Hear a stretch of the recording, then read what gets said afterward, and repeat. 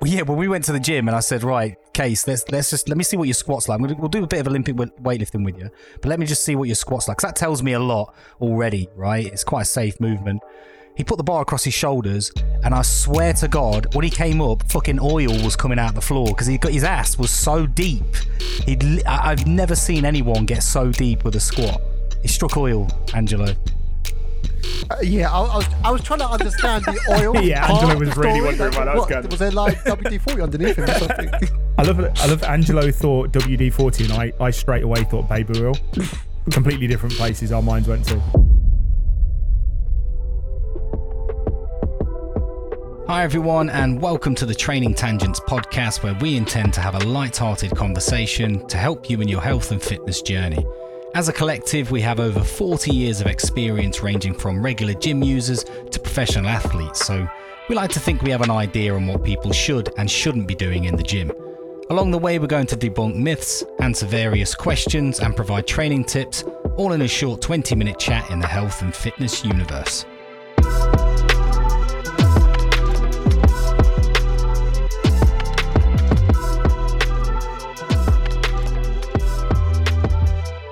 Hi everyone, and welcome to the Training Tangents podcast. This is episode number 2. Episode 1, we talked a bit about Olympic weightlifting, a bit about protein, and we're going to go through a lot more questions today in the podcast. And I've got obviously myself here, because that would be weird if you weren't hearing me and I'm not here. Should we just edit that bit out? This has already gone off on a tangent. Schrodinger's podcast. Yeah, that's a great one. I'm here with Angelo Notto. You just heard Rob Sholton and Casey Sanford. So let's get straight into a question. I'm going to randomize it. And the question I've got is, how can I sprint faster? So let's ask Casey first. Move your legs quicker, don't you? It's not the moving my legs quicker that's the problem. It's the breathing faster that's the issue. Fair enough. Angelo, have you trained anyone to sprint faster? Yeah, I've tried to. Ultimately, Casey's not far off, right? You've got to have the intent. You've got to try and move quickly. Nothing replaces that intent. But then beyond that, there's the strength requirements, there's the power requirements that can be developed in the gym and outside the gym. So, Angelo, what would you... So, because we can all say, like, run faster, because it's the stupid answer that I came up with. But essentially, it's like, well, where'd you start? Like, because it's not natural to think, oh, yeah, I'll do some weights in order to start running faster. It kind of, in a lot of people's minds, especially when you go to the gym, you either train weights or you go and do cardio. You don't really do both. You're kind of aiming to do one. Okay, so for Gen Pop, mostly, I think one of the easiest ways that they can get faster is just to weigh less. Granted, the science says be stronger. Most people won't do that. Just don't be as fat. Fair enough. Yeah, you can't deny that. That's true. You know what I mean? Like, that's one of, I guess, it's breaking it down. I know that last one was a bit of a facetious answer. But you're not wrong. As with many things which you'll get bored with, it depends. Yeah. So if I get leaner, it's not really likely to help me that much. So I'd need to work on other things. Other people that are significantly heavier that would be more likely the best way to go. I love that Rob downplays how lean he actually is. Rob, you're walking around about 6%. I know. Not anymore. Those days are long gone. Those abs on show. He's now what is fat for Rob, which is about 9.3%. So, yeah. But no, Rob, like, completely agree. A lot of these questions that we're going to ask and the answers we're going to have is always going to be, it depends, because every question is it's a single sentence, whereas there's so many components that make up an answer for it. And again, how can I sprint faster? Well, there's the easy win of losing weight. Are you overweight in the first place? Like you said, there's, okay, sprint more, actually go out. How much do you sprint already? So it depends on what your current training program is. You might just be doing heavy strength training, which will give you some carryover, but there is some anecdotal evidence, I think, with a lot of world-class coaches that once you get to about 1.7 body weight back squat, if you squat any heavier than that, it doesn't really improve your sprint times as much. So therefore, you should be working on more explosive movements. But if you don't have any experience with explosive movements, then you're going to get massive gains from that. So again, it depends on what you're currently doing, what you're currently not doing, and go from there. If that makes sense. It's almost like a cop-out answer. The previous bits aside, obviously, for recreational runners from Gen Pop that want to get faster, they're probably running a lot. But that normally means that they're lacking in mobility. Because if you run a lot, it's what you like. You're likely to have tight calves, tight hips, tight shoulders, because Gen Pop sit down a lot. But you're trying to produce a lot of force in a certain movement in a certain direction. So one thing that will cause problems is if you can't get into that position in the first place, producing more effort in that movement is going to be wasted, because you're looking at even a few percent inefficiency in running means that you're more likely to get injured, because the forces in running are really high, and that means that the work is going into the wrong bit. So a lot of it is make sure that you can actually do the thing before you try to make that thing harder in biomechanical terms. So force, mass times acceleration. So you're being faster, there's more force applied. If you can't do that thing in the first place, that extra force is going to make you broken quicker, not run quicker.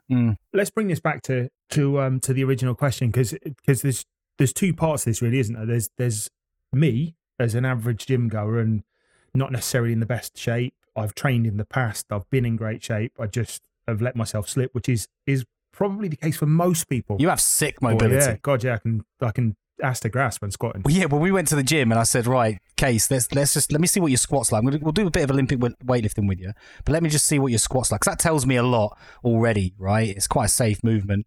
He put the bar across his shoulders, and I swear to God, when he came up, fucking oil was coming out the floor, because his ass was so deep. I've never seen anyone get so deep with a squat. He struck oil, Angelo. Yeah, I was trying to understand the oil. Yeah, Angelo was really wondering what I was going. Was there like WD-40 underneath him or something? I love Angelo thought WD-40, and I straight away thought baby oil. Completely different places our minds went to. So yeah, anyway, to take it back to a standard, like you've got me as an average lifter, and then you've got on the complete other end of the scale is going to be an athlete. Like, and the differences between the two, like I've been running recently, and my time has decreased significantly since I started.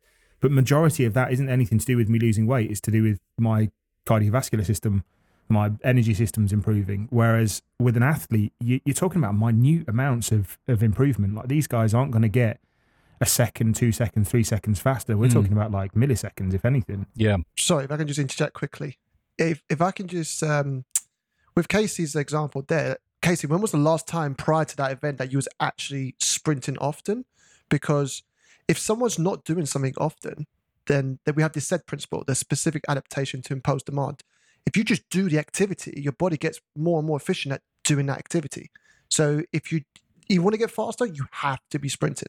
Regardless of your strength profile and all of that stuff, you have to be sprinting still. So my sprinting would have probably been like, we're talking a good 17, 18 years ago when I joined the army. Like, that's the last time I was in decent enough shape and having to run on a regular basis. I was running every day at that point, and I was doing at least 3 miles a day and trying to do it as fast as I possibly can. Because I think a lot of people nowadays think, okay, look, the research says we need to get stronger. I need to be doing jump training, plyometrics, strength training. All this stuff's going to improve my sprint performance. Yes, it is. Yeah. But if you are just not sprinting and sprinting with intent, there's not going to be that carryover.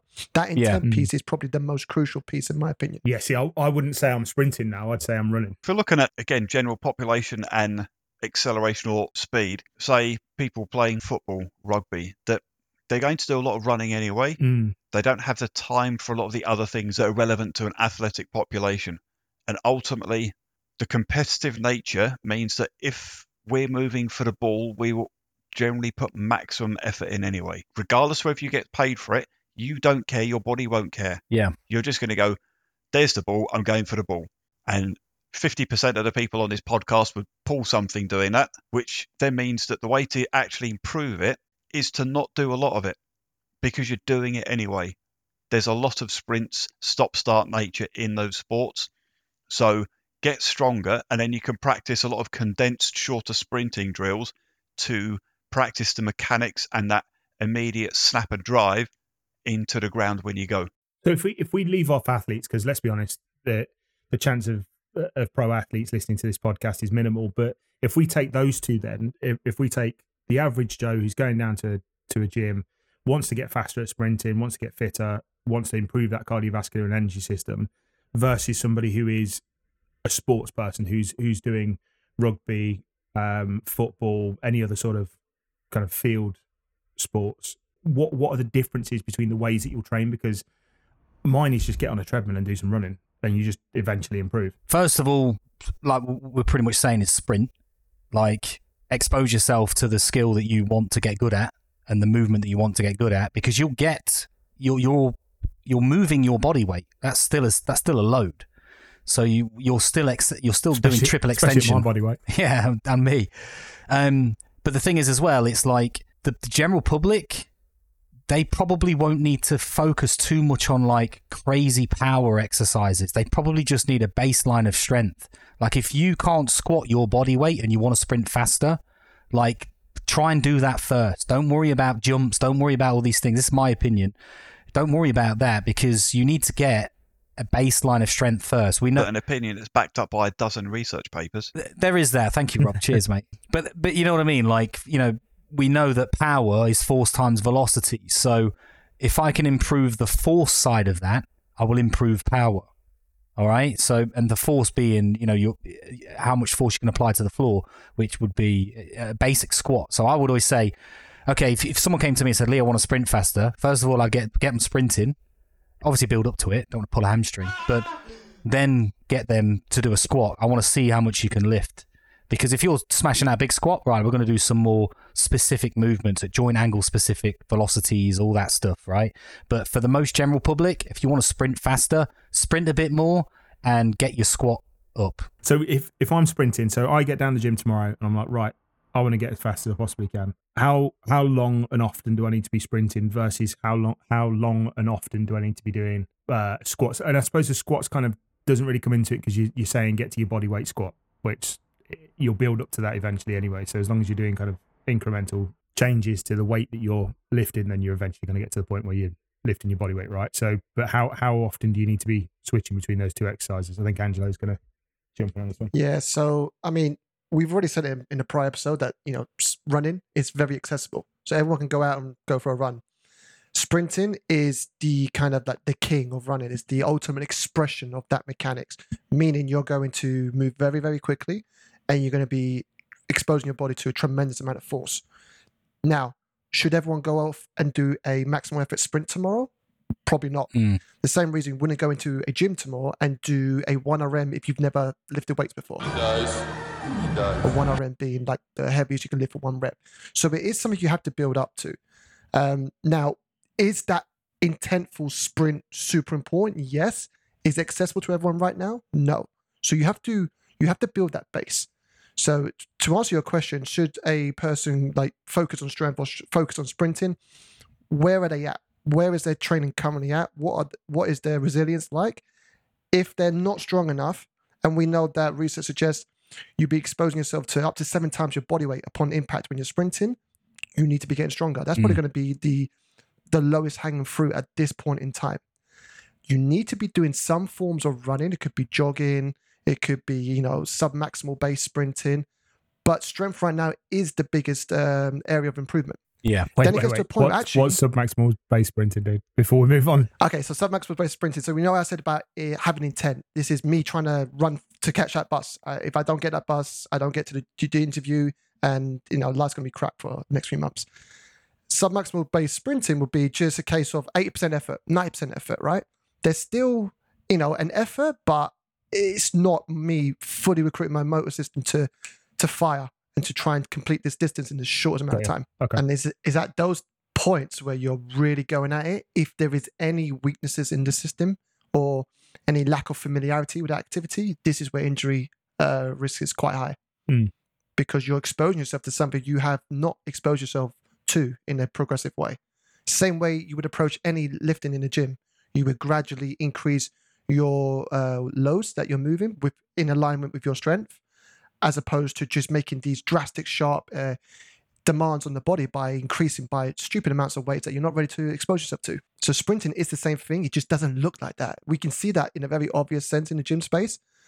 We can't see it in the sprinting space. Yeah, everybody can run, but that doesn't mean that everybody should go for maximum effort, because that's like picking random people from the street to do a 100-meter sprint, max effort as fast as they can. They'll get broken and fucked up fast. Yeah, and this is what we touched upon in the last episode, wasn't it? Like technique, but like everybody thinks they can run. Everybody, because we've all done it, doesn't mean we're doing it the most efficient possible way or the safest way. Like I've injured myself running, but probably because my my technique's well off. Like in comparison to what it should look like. To summarize, I think we've kind of answered that question in the way that that essentially, if you want to run faster, you've got to sprint more, and you've got to get yourself to the point where you're working out your squat in order to get yourself to at least your body weight. Yeah, Am I right in saying that? Yeah, I would go with that. And again, it's not that the squat is a fantastic exercise. Don't get me wrong, but it's just getting your ability to apply force into the floor better, which is quite well represented with a back squat or a front squat or any sort of squatting motion. Or like we discussed in last episode, go and do Olympic lifting, because apparently those guys are wicked fast. They are rapid.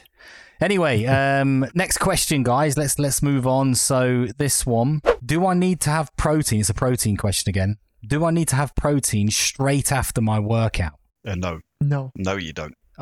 We all kind of agree with that. I mean, I've not looked at this research in a little while, but as far as I remember, There is an optimal window. it's like 4 hours, isn't it? But isn't there research to show that like it's ever so like it is tiny benefit to having it straight after? I believe 10 to 45 minutes, but that doesn't mean it's statistically significant. So I think then the data suggests that as long as you're getting some protein down your neck within 2 to 3 hours, you'll be fine.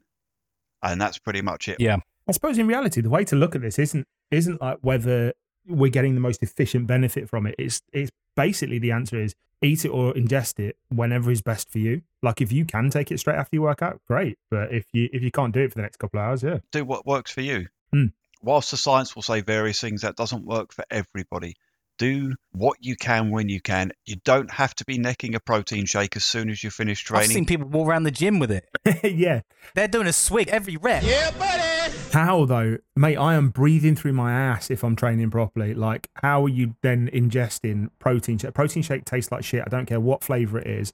It tastes disgusting. Yeah. It's always that powdery, horrible taste. Yeah, I don't think that the taste matters as much as the fact that you're training, and if you're having a protein shake, your body is going to try to digest it, which is going to take energy away from the system and blood away from the muscle, and it's going to compromise your training. If you train hard enough with food in your system, your body's got two choices: train or put all the food on the floor. I'm gonna be that guy that says, look at the bigger perspective here, because if we're talking about, post workout recovery here, protein's going to be important, but like if your diet is just shit overall, then what you're doing post workout is not even important at this point. We need to be getting the fundamentals in place, which is, energy balance throughout the day, right? Depending on what your goals are, surplus or deficit, some sort of equal or close to equal stream of energy. So your typical breakfast, lunch, and dinner, your snacks in between. The window of opportunity presented from training, it does exist, but there's theory, there's research, and there's the real world, right? So just get to a meal, and a full meal is always going to trump any form of supplement. And I think most people just tend to look for the quick, easy fix. So this magic pill or this liquid that's going to fix things up, when actually... I'm a big advocate for protein Mars bars. Definitely the way forward. There are other bars out there that you can eat. Other brands of protein supplements available. You can have your protein shakes post-training, but if you're not having a good diet in terms of your macro and micronutrients over the day and over the week, and hitting those protein requirements that we've previously mentioned, having something after training is not going to make the difference. You need to make sure you eat enough and sleep properly. Those are the low-hanging fruit if you want to build muscle. Yeah. Get the easy bits done. So the conclusion to that answer is basically take the protein whenever you can, whenever suits you, because there's no benefit to eating it at any other time in the day, one versus the other. that basically what we're saying? Just get enough. Let's go into the training tip. So we try and give everyone a training tip at the end of each podcast episode. Last time we spoke about putting your treadmill at 1% to mimic more outside running. We spoke a bit about the squat today. So Angelo, putting you on a bit of a spot here. How can people get the most out of their squat? Let's go with back squat because it's quite a widely used exercise. How can people get the most out of it? Warm up appropriately. So make sure that you are often squatting throughout the day at every opportunity. And then when you come to a session to do a squats, you actually do some squats and squat-based activities in your warm-up. Can I squat while I'm on the bus? I'm about to say I've got views of people just squatting everywhere now. Mate, the more time you can spend in that position, the more comfortable that position comes to you. Do you know in Russia, this is true story, instead of paying for a metro ticket, if you stood in front of this camera and did 50 bodyweight squats, it gave you a free bus ticket. Fantastic. That's what we need more of. Yeah, obviously less of bombing Ukraine and more of actually making people healthier. That's probably why they're doing it, though, eh? To make sure all the young men are fit enough to stick a Bergen on their back and fuck off to the front line to get ruined by drones. Mate, but you got to think, I'm a big guy. I get on Rob's back and he does 50 fucking bodyweight squats. We'll see how he goes then. You're going to tell me now on your case that you're actually scrap the fucking 50 and you'd just rather walk. You're like, fuck the bus. Yeah, I would. Which is still going to make me lose weight. So next time I might be better off. I might be able to do the 50 bodyweight. All right, everyone. Thank you very much for listening to episode number 2 of the Training Tangents podcast. Yeah, tune in for number 3. I don't know when that's coming out. Maybe next week. I don't know. We've not even decided a date yet, but we don't know the cadence yet. Yeah, Fine. we don't know. We're flying off the cuff here. So thank you very much for listening again, and we will catch you guys next time.